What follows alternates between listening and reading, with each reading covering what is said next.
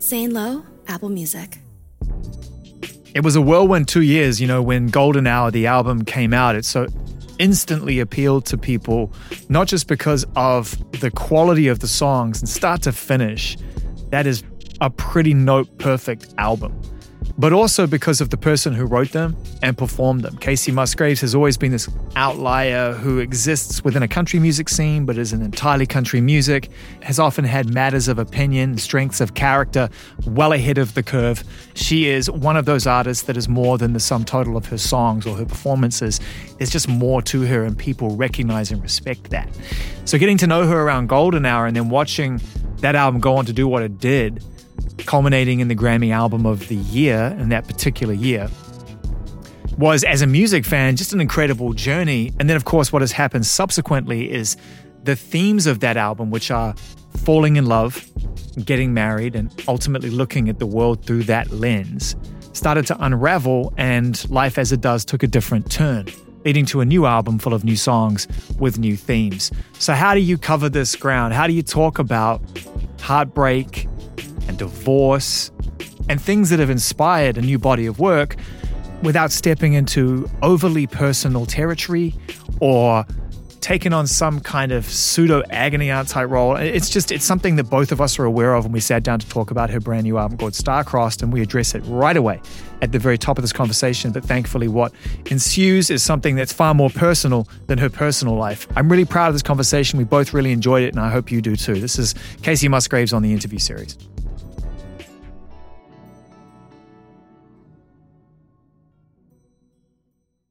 Well, I'm just really glad that we chose to come in fashion casual today. Yeah. Because the setting would suggest otherwise.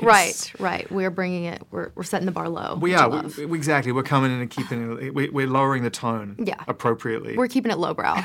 I'm good at that. It's great to see you. You too. Yeah, thanks for taking the time. How do we do this? I don't know, man. Where do we begin? Where the hell?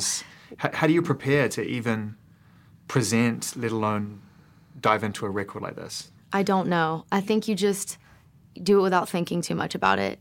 Because really, if I really think too much about it, I mean, it's a very personal album, and I can kind of trip out a little bit thinking about sharing that much of kind of the last chapter, Yeah, for sure.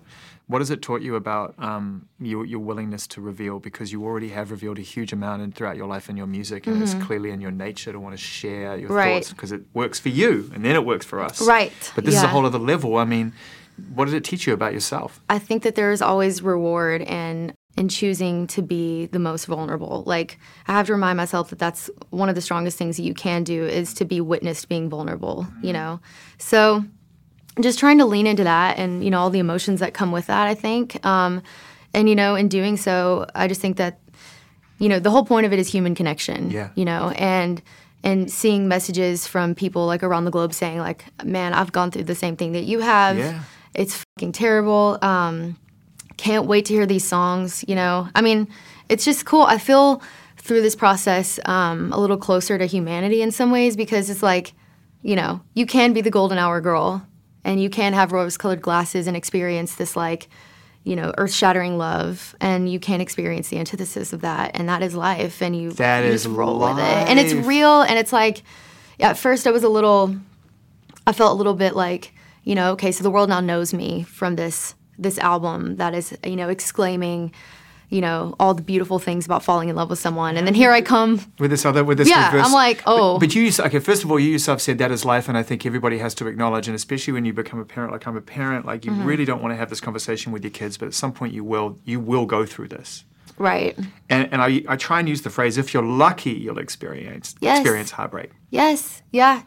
I mean, it's an opportunity to dig into yourself, to learn more about why you do the things that you do, why you choose the kind of people that you do. I mean, I kind of think that we're all just, in a sense, like reenacting the things that we've learned, like, through our childhoods in our adult relationships, Totally. And it's like, it's worth examining. You have to. So, I mean, it took me back to ground zero and completely trying to just understand myself and, why I do the things that I do, and why do you reenact those things through other people in your relationships, That's incredible. How freeing. I mean, you just summed it up beautifully. Like, most of us bring our past with us into our present, which then dictates our future. Yeah.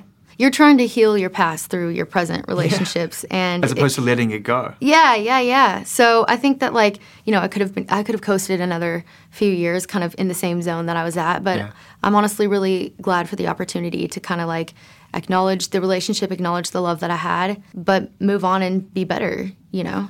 You did the work. I've been trying. It's not easy. No. It's definitely not easy, and then as we all know, you know, having nowhere to run with the, you know, COVID and all of our jobs changing. But I wondered about that and whether or not, because what normally happens is when we go through any kind of significant trauma in our life in the present day, and it brings up feelings from the past and whatnot, and it becomes this really kind of perfect storm. The flip side is that, and I've seen this happen, and I've done this, you know, you go the other way. You distract yourself. You run out into the world. You do stupid shit. You know, you fall into all kinds of crazy stuff. Some of it's light and frivolous. Some of it's substance-based and really dangerous. And we do whatever we can to avoid the pain. And you didn't really get a chance to do that, huh?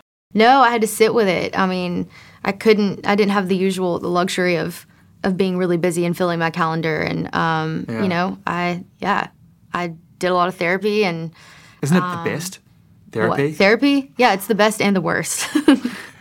It's like, sometimes you're like, why am I doing this? This is painful. But no, I think it's wonderful. It's a necessary thing. It's great. Listen, this album is a beautiful case study in doing the work, I think. And that's why I think it's important to recognize that as we listen to this album, we have to sort of almost separate you from it as fans.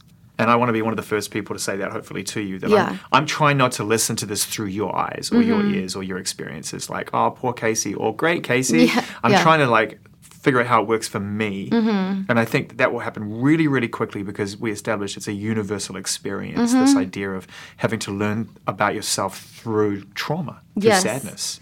Definitely. I mean, I have to remind myself that trauma, heartbreak, grief, anger, depression, all these things in a lot of ways are even more relatable than like having this catastrophic, like this crazy love. Totally. What happens if this album is more successful and reaches more people than Golden Hour? You'll be like, wow, okay, now I know where humanity really stands. We're all f***ed up.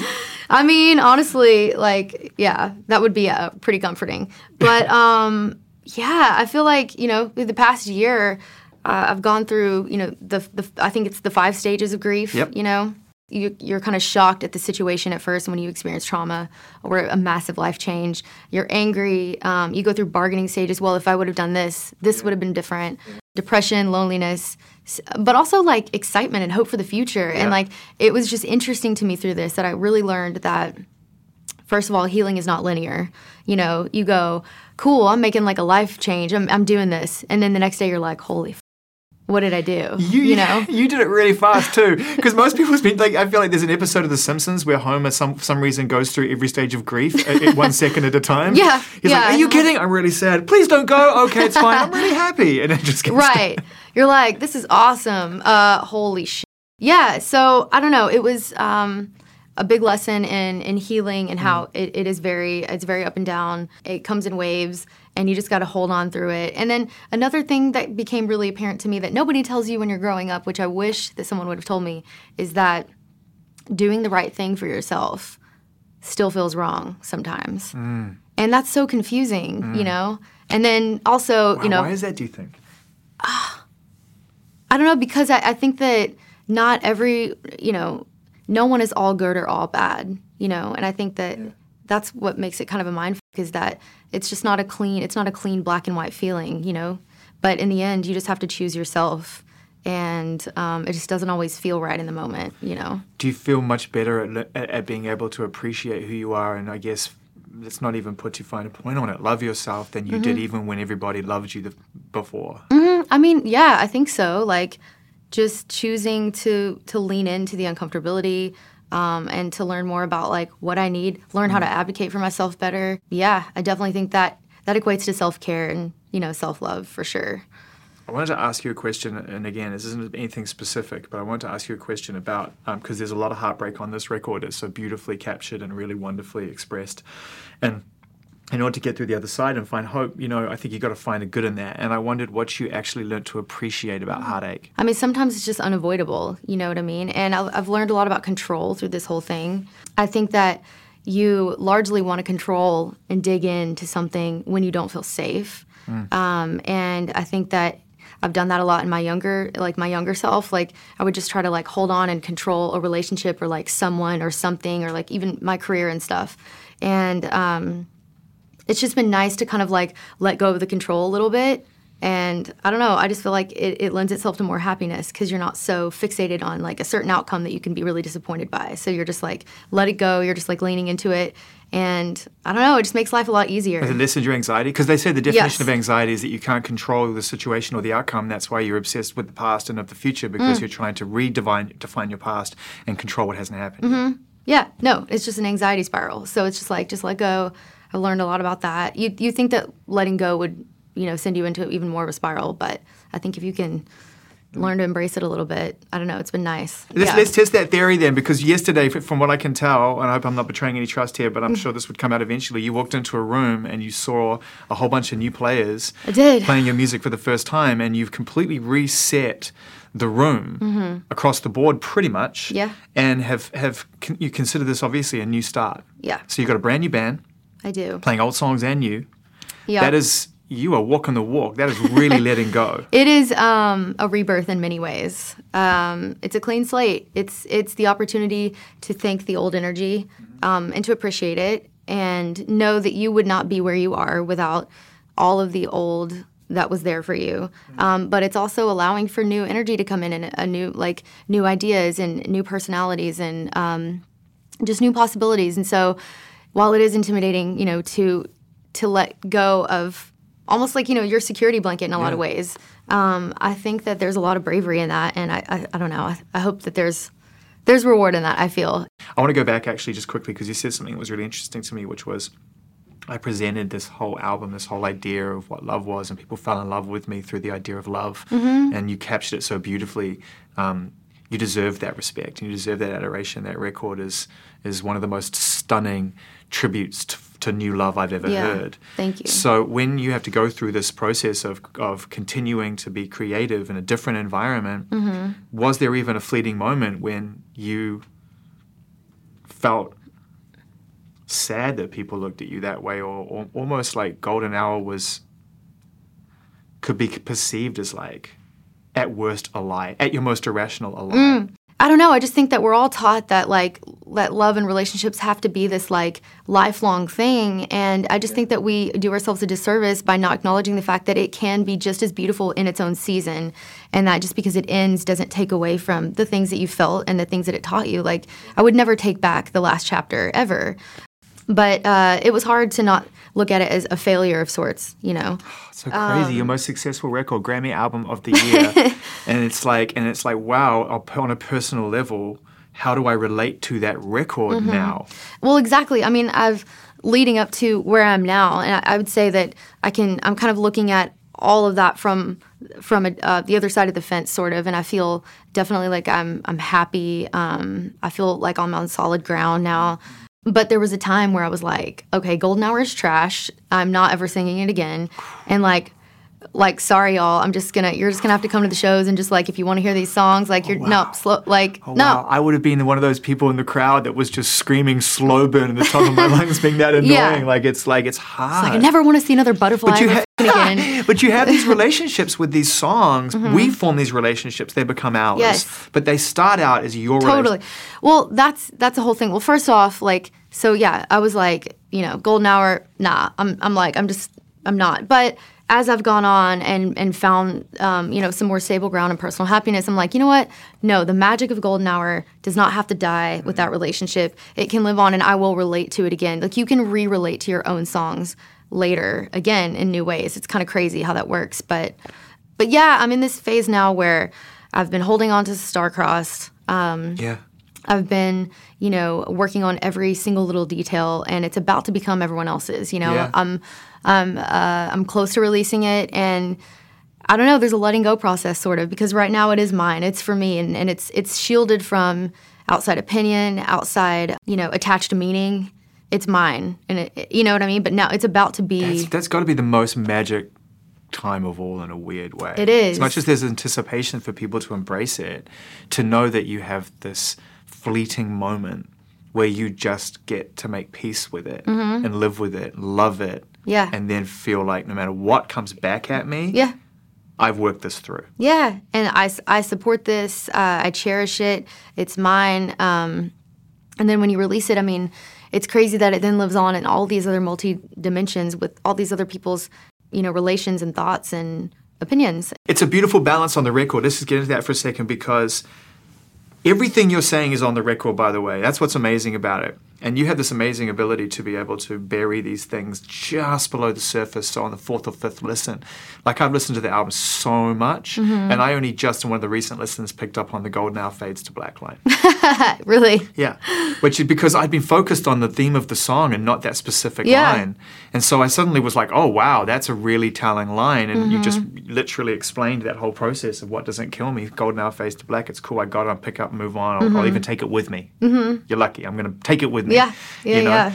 I think about a song, and then you spoke before about wanting to hold on to those memories and not try to banish them, like so many of us do when we have our heart broken. Like, I'm just going to bury this and delete that. You can't, and that's what camera roll is. Yes, oh my God. Which as a song, I mean, it's one of the best songs I've heard from memory, like in recent memory. Like, I can't think of, it's so incredible. Thank you.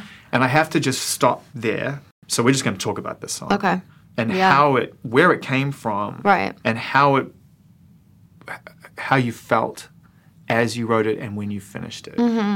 Well, so I kind of thought I was fine. I was kind of on an upswing of like confidence. I'm feeling good about, these life changes, where I'm at, made the right decision, like, we're moving forward. And then, in a moment of, I don't know, I guess boredom and weakness, I found myself... God, they're two powerful things. Jesus. I mean, come on. That's a lethal combo. Wow. Two words that people just kick around, and you put them together and it's like skadoosh. Yeah. Yeah. So I found myself just way back in the camera roll. I was just like... Yeah. Just one night, like, alone in my bedroom, and I'm like, don't do it. Don't do it. Just come back. Oh, God. Now I'm back in 2018. I'm in 2017 now. I'm just...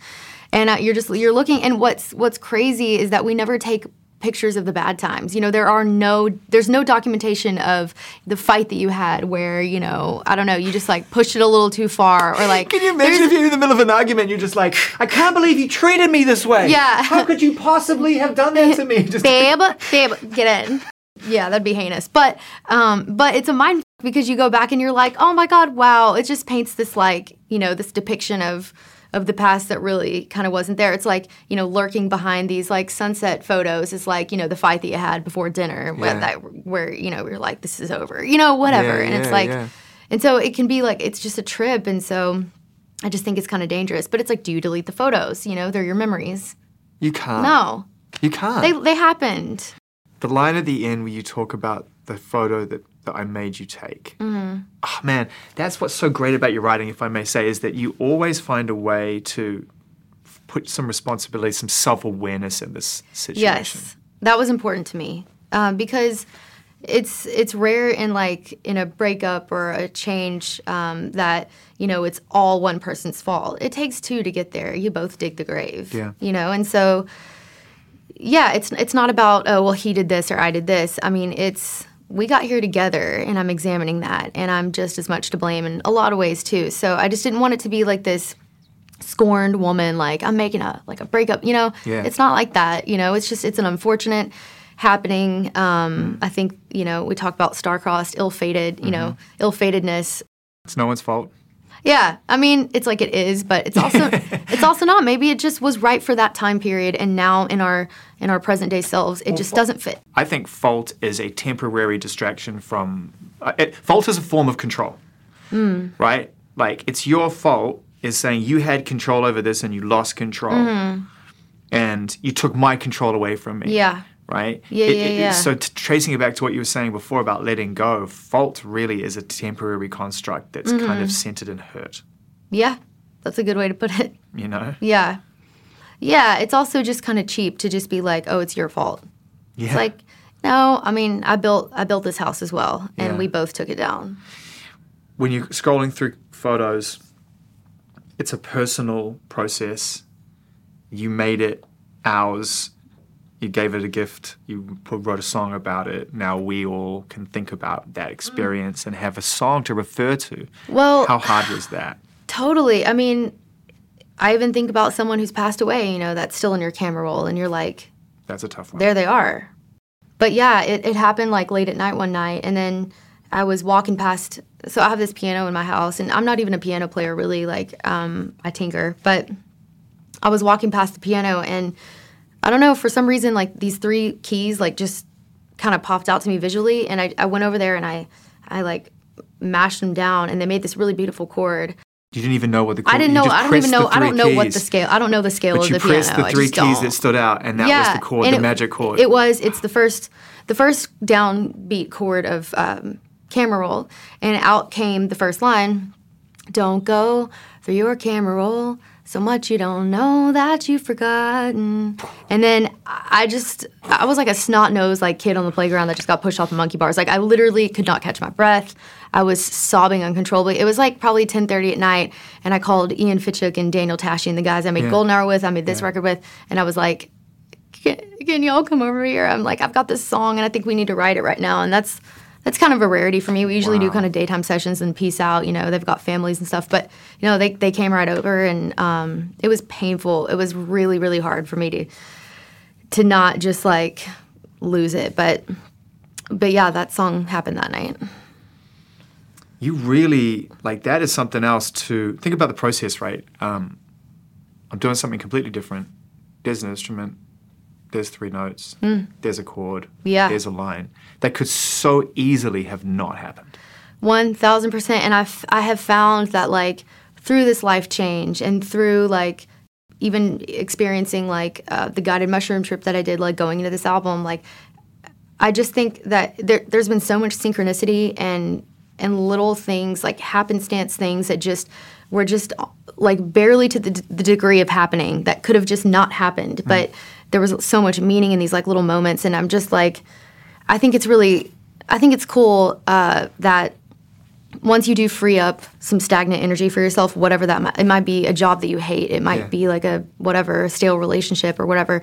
I just think that once you free up that energy for yourself, like, all these blessings and all these things are going to come your way because you're opening yourself up for it. And I feel that. Totally. Like, I'm obsessed with space. And not like, into outer space. Everyone's obsessed with that. I'm talking about like old news. Exactly, like inner space. The idea of as a species, as humanity, we have only so much. Oh yeah. And we think we have this unlimited capacity for things, but we don't. Right. And we have to say no in order to make space to say yes. We think, I can't say no, but if you actually say no to something that's unnecessary, guess how many more yeses you can fit in. Totally. And I just feel like that's what I'm taking from what you're saying is that, like, if you create space, you'll create a heightened sense of awareness and self-awareness and be more present and open to these opportunities. Yes. No is beautiful. Like, I don't know why we're all scared of no. But, like, especially after COVID, I think that it's, we even with who we chose to quarantine with, we had to be ruthless. Like, you are in my quarantine pod, you are not in my quarantine pod. Yeah. The things that are going to keep me alive and keep me going. And I just think that, like, post that, I think that, I don't know, it's a nice reminder to only put the things back into your life that really matter. It's just cut the bullshit, just get rid of it. Stop saying yes. And it really is quite a selfish thing, I think. The more we try to please other people, we're just trying to sort of make ourselves feel... Exactly. Yeah, it's gross. It's like, it's kind of gluttony. It's just like, stop it. Yeah. You're being gross. Oh. Yeah. I got to make everyone happy. Are you okay? Are you okay? Do you need anything from me? I'm crumbling inside. I'm so full. Oh, God. That's amazing. When we spoke...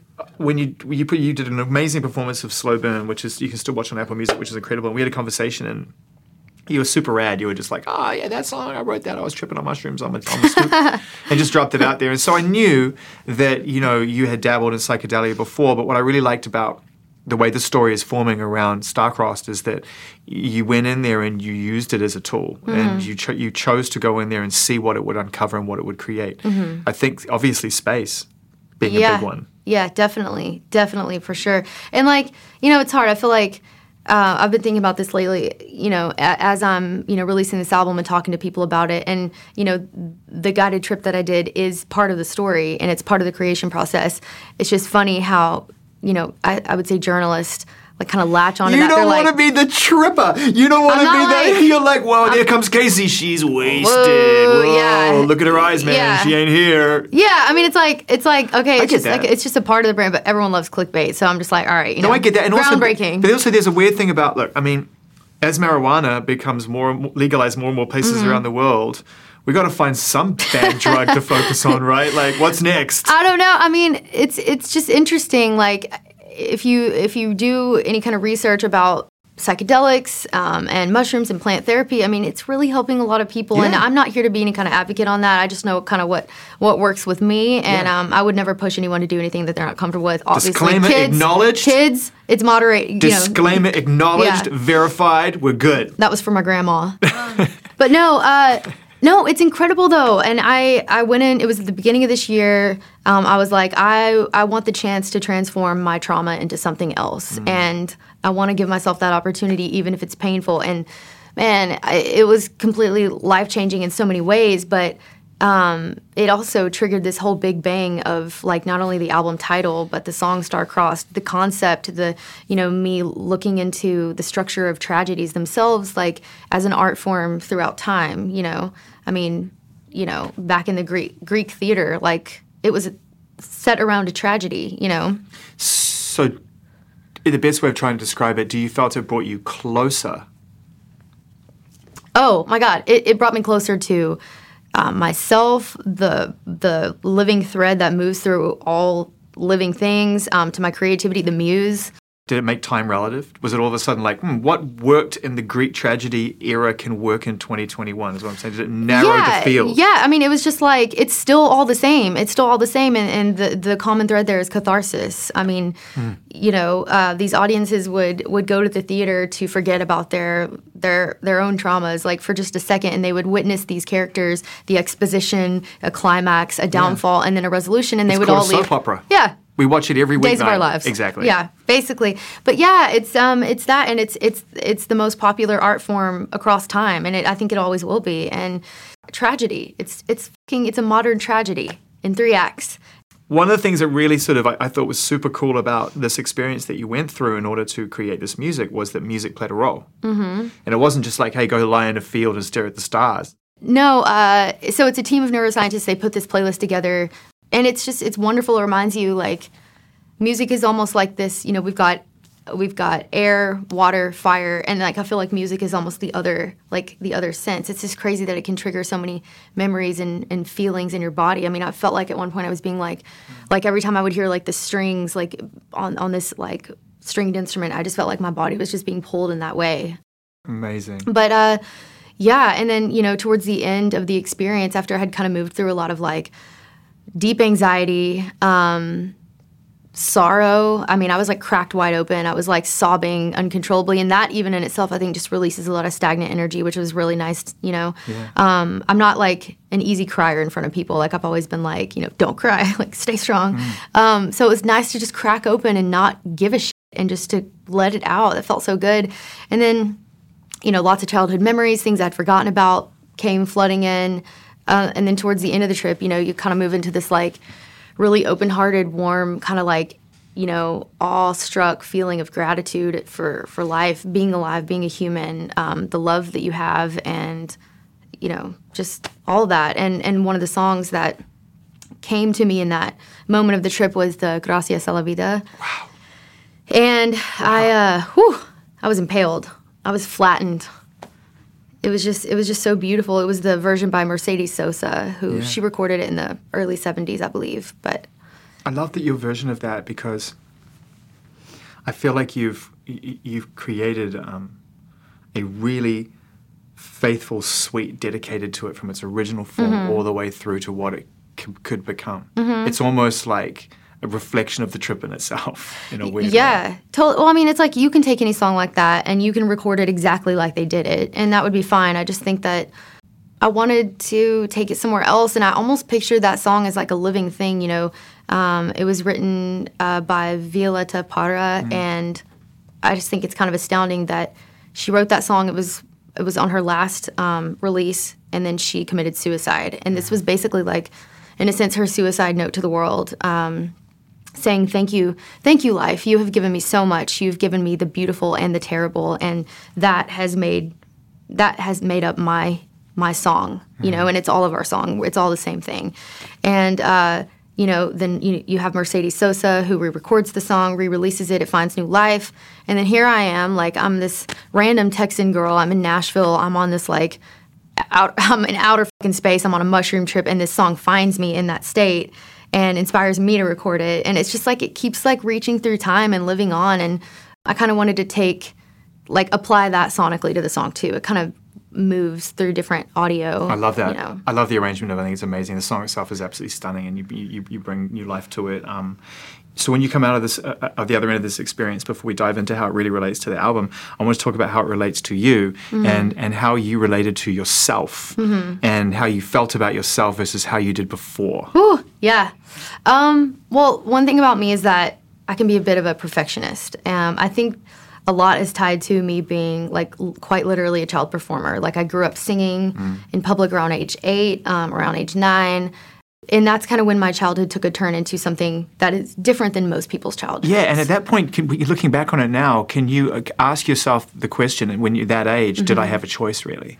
Right. And it's like I knew that I liked it. I knew that there was some joy that was found in, maybe using a natural ability or a knack or something like that. But and, like, bless my parents, like, they were just doing what they thought was right at the time, and, like, it got me to where I am, quite literally. So I have to be massively thankful for it. But it's a different path for a kid, when most kids are going to sleepovers and school dances. Like, I was out on the weekend singing to rooms full of people that I didn't know, singing songs that I kind of almost didn't really know how to relate to. There were old covers and... Yeah.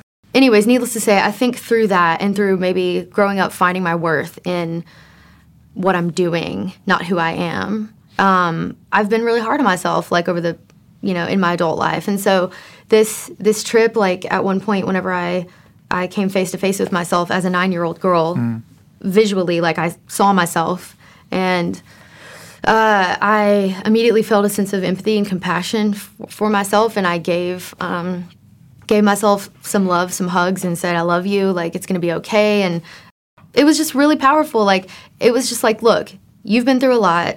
You're doing the best you can.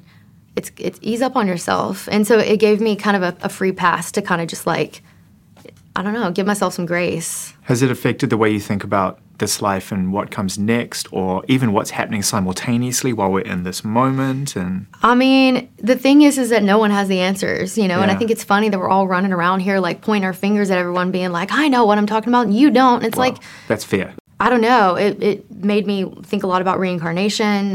Did it affect your spiritual state? I was already kind of leaning that way anyway. I mean, I think that, like, I don't count myself as part of any kind of organized religion, but sure. I feel like I feel best when I acknowledge and I feel connected to just the flow of life. I don't know. So whatever that is. I'm the same. I just was never really good at picking one or the other. Yeah. It's like I was never good at choices. So it's like, let me just figure it out myself. But yeah, I definitely wouldn't call myself a cynic when it comes to that.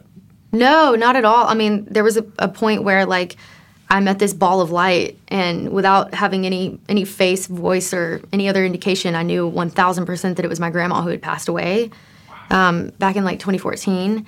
And it was just interesting. Like, I've had a few other friends that have done, the same type of trip or whatever, and one in particular said that she met orbs that were family members too. And I'm like, what is that? What is that? I don't know. It might be complete insanity. But it doesn't matter. And then after that, there was just a lot of weird synchronistic things that would kind of just be like, wow. And I don't know. It just made me feel a little bit more tuned in. Yeah. Yeah. Well, it sounds like it. I mean... So, the album starts with Star-Crossed, and we're talking, it sets the scene beautifully. You play the part of a narrator at the start, and then you very immediately move into character mode. Yes. And I think that's really interesting, because I think most people would have expected you to hold on to the narrator role for longer. Really? So anybody, not just you, anybody who has the story to tell, right, would be like, I can protect myself through the narrator, right? This I can do. Right. But it's like you try to do it and then you immediately go, that's not going to fly. I Right. need to be a protagonist. Yeah. I don't know. That is really interesting. It's weird. It's like I feel like this record couldn't be more literal in some ways, but I also feel like it's got this theatrical kind of almost fantasy take on... Oh, definitely. And sonically as well, with all the pads and the guitars and the way that the Spanish guitars lilt through. It's got a real cinematic feel to it. Yeah, I wanted there to be that, like, just kind of that classical story, that classical vibe, like, kind of woven through all these other modern sounds, which I always love, you know, when something classic and something, or something traditional and something futuristic, like, kind of meet. Like, I'm always intrigued by that, whether it's in fashion or, you know. Well, one of my favorite pop stars, you know, who sadly is no longer with us, but created music that I feel really danced in that space. You know, it felt like a beautiful script every time he sang, was George Michael. And I would never pretend to think it's as literal as an influence, but when I hear certain songs, the way the pads float in and flow out, and the way that, you know, you bring this organic instrumentation into this really beautiful softness, it reminds me of it's classic pop. Yeah. There are certain aspects of this record that sound a little bit more country, I guess, than Golden Hour. I don't know, but at the same time, like, I feel like I'm tapping into more influences on this, like, widespread influences on this album. Yeah.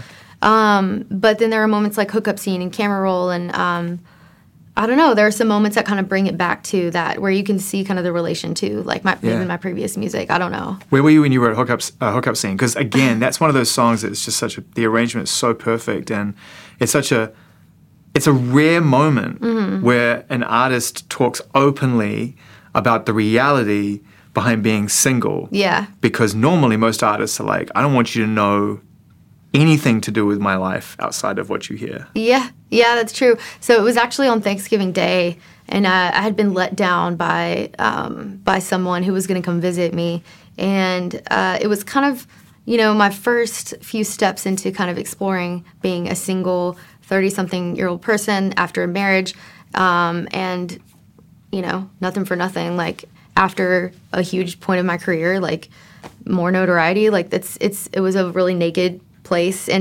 but also being kind of excited about, you know, kind of exploring some of that, and then also being, like, really disappointed by it and taken back by me, like, this is not what it's made out to be. You know, and we live in this, like, hookup culture where, and I'm for it, like, I'm for whatever makes you feel happy, as long as it's safe, doesn't hurt other people, like, you know, fine. Yeah. But I've just never experienced that, like, you know, the dating app culture and all that, like, and I mean, I'm not going to. But what I'm saying is like, it was just shocking. It was a little shocking. It was surprising. And it was like, it made me just think that, like, you know, we all have flaws. Yeah, but they're so accessible now. What? That's the thing. The flaws, the disappointments, it's all so accessible. I feel like, from speaking to my friends, you would set yourself up for either joy or disappointment, but you had a runway towards it. You would meet someone, either through a friend or randomly. You would take your time. You would get to know them. You'd figure it out whether or not you want to take the next step. And by the fourth step, you're disappointed. Yeah. Now, it just feels like you can feel all of those things in a 1 hour period. Exactly. But it makes it so transient, or it makes it so, like, disposable, I guess you could say. Yeah. So while I think that there are pros to being able to be like, I'm downloading your information. Oh, red flag, goodbye. Yeah. You know, it saves time in a lot of ways. We've become very good at that as a species. Totally. Saving time. Yeah, exactly. Yeah, I don't know, but yeah, I think it can be detrimental too, or it's just a nice reminder that, like, you're going to have this set of issues with this person, naturally, like two humans that are kind of, you know, trying to coexist together. Like, there's going to be a rub. It's not always going to be perfect. Yeah, it's just what you're out. deciding to make or what you're willing to live with as your normal. You know what I mean? Because the next person over here, you might think the grass is greener, but it's going to be a whole different other thing. And it's like... Basically, that song slows things down. That's what I took from it. Yeah. Just like, you know, it might not be better on the other side. So, like, look at beautifying what you have. I love that song, and I think as performances go, it's like there's a little wink in it as well, which is really great. There's a couple of moments in the album where I feel like you're just taking the pressure off a little bit, and you're trying to find some lightness in all of this, right? Without sacrificing the depth. And totally, you know, Simple Times is for me that. Yeah. that idea of like harking back to simpler times when it was just you and your friends and you didn't have all of these things that kind of occupy the record. Was that fun to write? What did you get out of that? Yeah, I love Simple Times. Also, like, I'm really excited about the video that we have made for it. Like, it's so fun. But yeah, I don't know. I think like I've just been longing for this time, you know, pre-COVID, pre-career, you know, when you just, it was just simple. The decisions, there were only a few, and none of them were really stressy. It was like, you know what I mean? So it's not just this album, Golden Hour and all the years leading up to it, you've had to make sacrifices. And a lot of us don't realize that. I mean, when you're a fan of an artist, you don't look behind the curtain and realize that there are relationships that aren't what they were. Totally. There are birthdays missed. Oh my gosh. Anniversaries. There's time, so much time that you cannot get back, you know, and you have to really want to be out there. And for me, like, I love the creation process, like taking songs and little seeds out of life, creating them into something tangible that not only I can relate to, but then other people can relate to. That's my favorite part.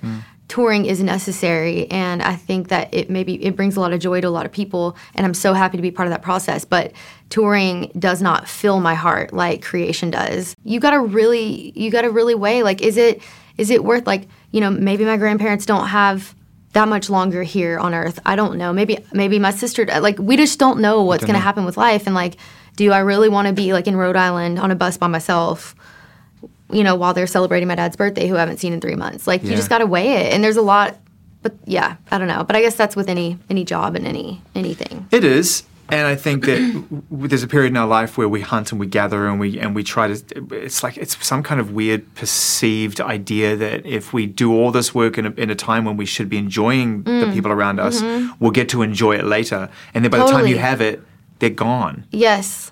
It's like a cruel joke. It is a cruel joke, and it's interesting that that's kind of like the mode that we've all been programmed to accept. Yeah. So I think it's just about like saying no, saying no more often. The era of no. Yeah, no, I love that song, and I love where it leads toward the end of Act 1, which, you know, if this was a movie, and the idea of romanticizing romance, and we create these ideals in our mind of what it should be versus what the reality is. Do you think that you've always at your heart, this is probably the most chiffon question I'm going to ask today, but that you are kind of an idealistic romantic, and that maybe you set the bar too high, and that you've learned that that's not actually the reality? Is that what that song's about? Well, that song in particular, like, I remember being in the house, things had just, you know, completely fallen apart in the relationship, and I remember thinking, like, man, if this was a movie, it wouldn't be like this at all. Like, you know, he'd be running up the stairs. I'd hear his car in the drive. He'd be running up the stairs and grabbing my face and saying, "We're being stupid," and then we just go back to normal. And it's just not like that. I think I can be an idealist, like an optimist in relationships, but I'm also like, I love logic. You know, I do well with someone who can also recognize like common sense and logic and doesn't get like lost in like these lofty, the over emotion. Yeah, because I think if you operate too based on emotion, I mean, that can be kind of dangerous. All right, let's nerd out hard here on this particular point. Do you feel like you're only really at your best when it's appearing in front of you without logic? You know what I mean? Like that idea of walking past the piano, hitting those chords, and that thing just coming out. Like, you can't manufacture that. If you could, it would be the hottest product on the market. Totally, bottle it up. But it obviously happens. Right. And what does that feel like? And yeah, I don't know. It's really interesting. Most of my ideas come from this kind of abstract place that isn't really me. I don't know. It's interesting. I mean, it's weird because they're directly influenced by literally what I'm going through, but they hit me almost like they're a voice like from someone else. You know what I mean? And then I just feel like it's my job. Like you're a vessel. Yeah, it's my job to notice and to grab on and to make a record of it. And I think that inspiration's interesting because I think that it's accessible to everyone, no more so me than anyone else. I don't deserve it any more than anyone else, but I think that if you pay attention to it, it's just about paying attention to it. I mean, inspiration for me is in all the little things. It's in like just living life and fucking up and, you know, having relationships and learning and or taking in things like books, movies, shows, like traveling, So what is writer's block? And did you go through any of it during the painful process of the last couple of years?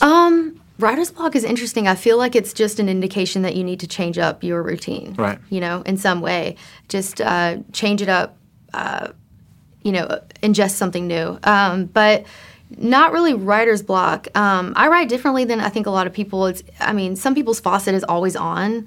Mine isn't. I'm just always saving ideas, and putting them in a basket for later. And then when I do have time to go in, like with Ian and Daniel or whatever, then we kind of unpack and see what we have and see if there's an overarching thing that I'm saying. So right after Golden Hour, the first song that we wrote was Good Wife. And you were still in a relationship at that point. Still in a relationship. I was overwhelmed with the task of having promised to be something to someone that I wasn't sure that I could come through on. Wow. Because it was difficult, and I was just, it's a prayer to myself, but also just by saying, please help me be the person that I need to be for this other person. I don't know if I can, and I'm having a hard time with it. So anyways, that was kind of where Golden Hour picked up, and then, left off. Good Wife was written, and I think Cherry Blossom Mistakes, it's almost like it is in chronological order. Yeah. And then so I was too close to it, but stepping back and going, oh, so there is a story here, There is actually a story here. But for a while I was kind of freaked out, I don't have a concept, I don't have an album title. What is this going to be? It's just going to be a bunch of sad songs, you know what I mean? But then Starcrossed happened. It was the 40th song we wrote. And actually funny that it's the first song on that opens the album, Yeah. And it's the album title as well. Yes, yeah, totally.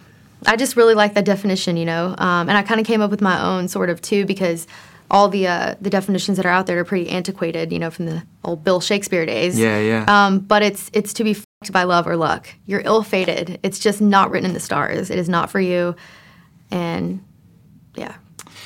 When you think about the idea of writing songs now and writing love songs now, has that process or the thought of that changed now that you've written this beautiful, pure idea of what it is and that exists and you can't delete it? Right. Well, the thing about songs is that there's already a million out there about the same thing. You just have to figure out how to wrap it up in a little bit of a different bow, Yeah. And that's one thing that I was really proud of with Golden Hour is that, the world probably doesn't need more love songs. We've got Marvin Gaye, and we've got, mean? You know what I mean? Always need more love songs. No, but they've all been said. It's all been said, So I'm I was proud that I felt like I found a new way to say some things, you know what I mean? And I was also proud of the fact that I, for the first time, had felt that I could genuinely make good art without being miserable. That was nice to know. Yeah. So it's funny being on the opposite side of that. Straight back to Let's go back to misery. I'm emo again, so. Yeah. Well, I've talked to a few songwriters in the past about this process, and they say that misery is much more straightforward to communicate than joy and happiness and love. But that's actually really challenging. So I guess to finish that comparison between the two albums, which one was more of a challenge to write than the other? Maybe Golden Hour, maybe the other side of it, because,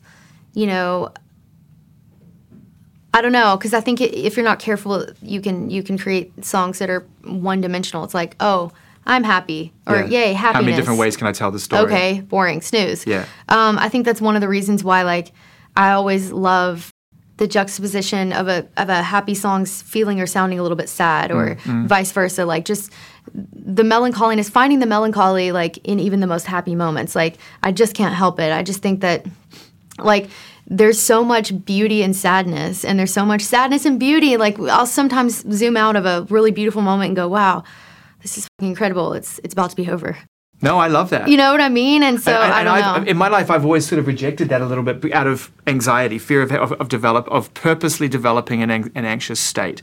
So I'm like, well, you're more evolved than me, apparently. So. No, you're more evolved than me, because what you're able to do is step back and go, I love this so much, I'm able to see the end, and I'm able to know that if this makes me feel a certain way, that I can't stay this way forever. Right. And I think part of the trick of being human is that we're always looking to be in this euphoric state. Oh my God, yeah. I think happiness is a moving target.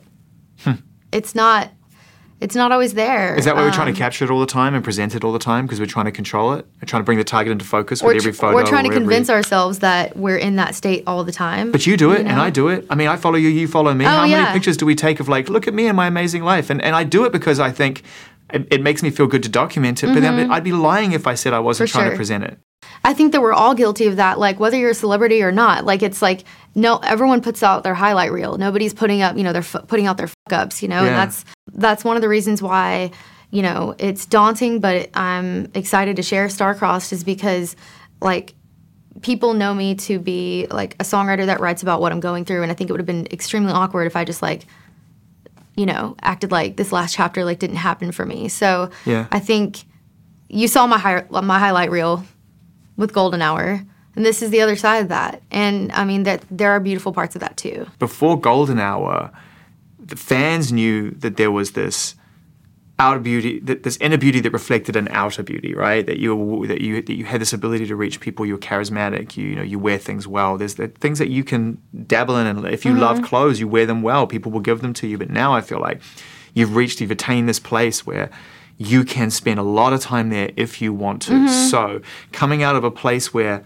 no one's picking up the phone because we can't move. Right. You've got your heart broken. You're just trying to put yourself back together. You're going off to Mars to do it. And you come back. What does that mean now? And can you enjoy it? And is it still fun? And I think that I'm able to be affected less by it. Yeah. I already feel like maybe I wasn't, in a lot of ways, but even more so now. I mean, like You saying you feel like you were affected by it at one point? No, I mean, I don't think that I have been ever really super crazy affected by it, but I'm saying even less so now. It's just, I don't know, like Kacey Musgraves, like it just doesn't matter. Like, you know what I mean? Yeah. I don't know. I just feel like post-COVID, post-mushroom trip, life rearrange. It's just like there's just less time for bullshit. There's like there's less time for the menial. There's less time for like I found myself like just getting so just like, overwhelmed and so exhausted by like even just like small talk. I'm like, who has the time for this? So what matters? I wouldn't say that I have like a massive group of friends, but the few really close relationships that I have, those really matter to me. My family, being able to express myself creatively, creative freedom for myself. Total creative freedom, the ability to say no without guilt, the ability to give myself the grace that I need. I think those are the things that like I'm like, okay, these are what matter. And at the root of that, I think is creative expression for me.